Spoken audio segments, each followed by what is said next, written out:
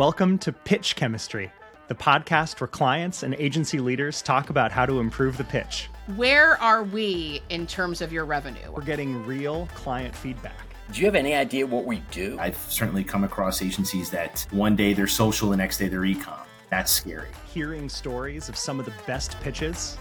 It just felt like a really good first date. There was just immediate chemistry. And hearing some stories that'll make you cringe. This person has been flown in from New York or LA or from their private island somewhere. They weren't listening. They were so busy thinking about ways to pitch me and grow a bigger piece of the pie. Are we surrounding a woman client with 10 white men? I kind of look back at old me and think, ooh, man, you came off as a little cocky, and I can see why maybe you lost some of those deals you thought you were going to win. We're digging into pricing dynamics.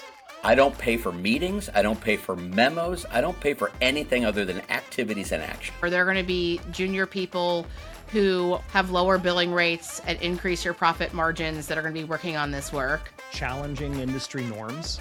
You're not going to see us now and get a 24-year-old in a couple weeks from now. The top dog scripted everybody like they were the Von Trapp kids. And figuring out how to build chemistry in the pitch. Let me feel some rain every now and then if you're going to bring in the rainmaker for the pitch. We're pretty much 75% of the way to closing a deal before we ever even speak.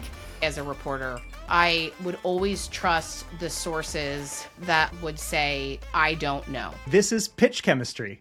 Subscribe for new weekly episodes wherever you get your podcasts.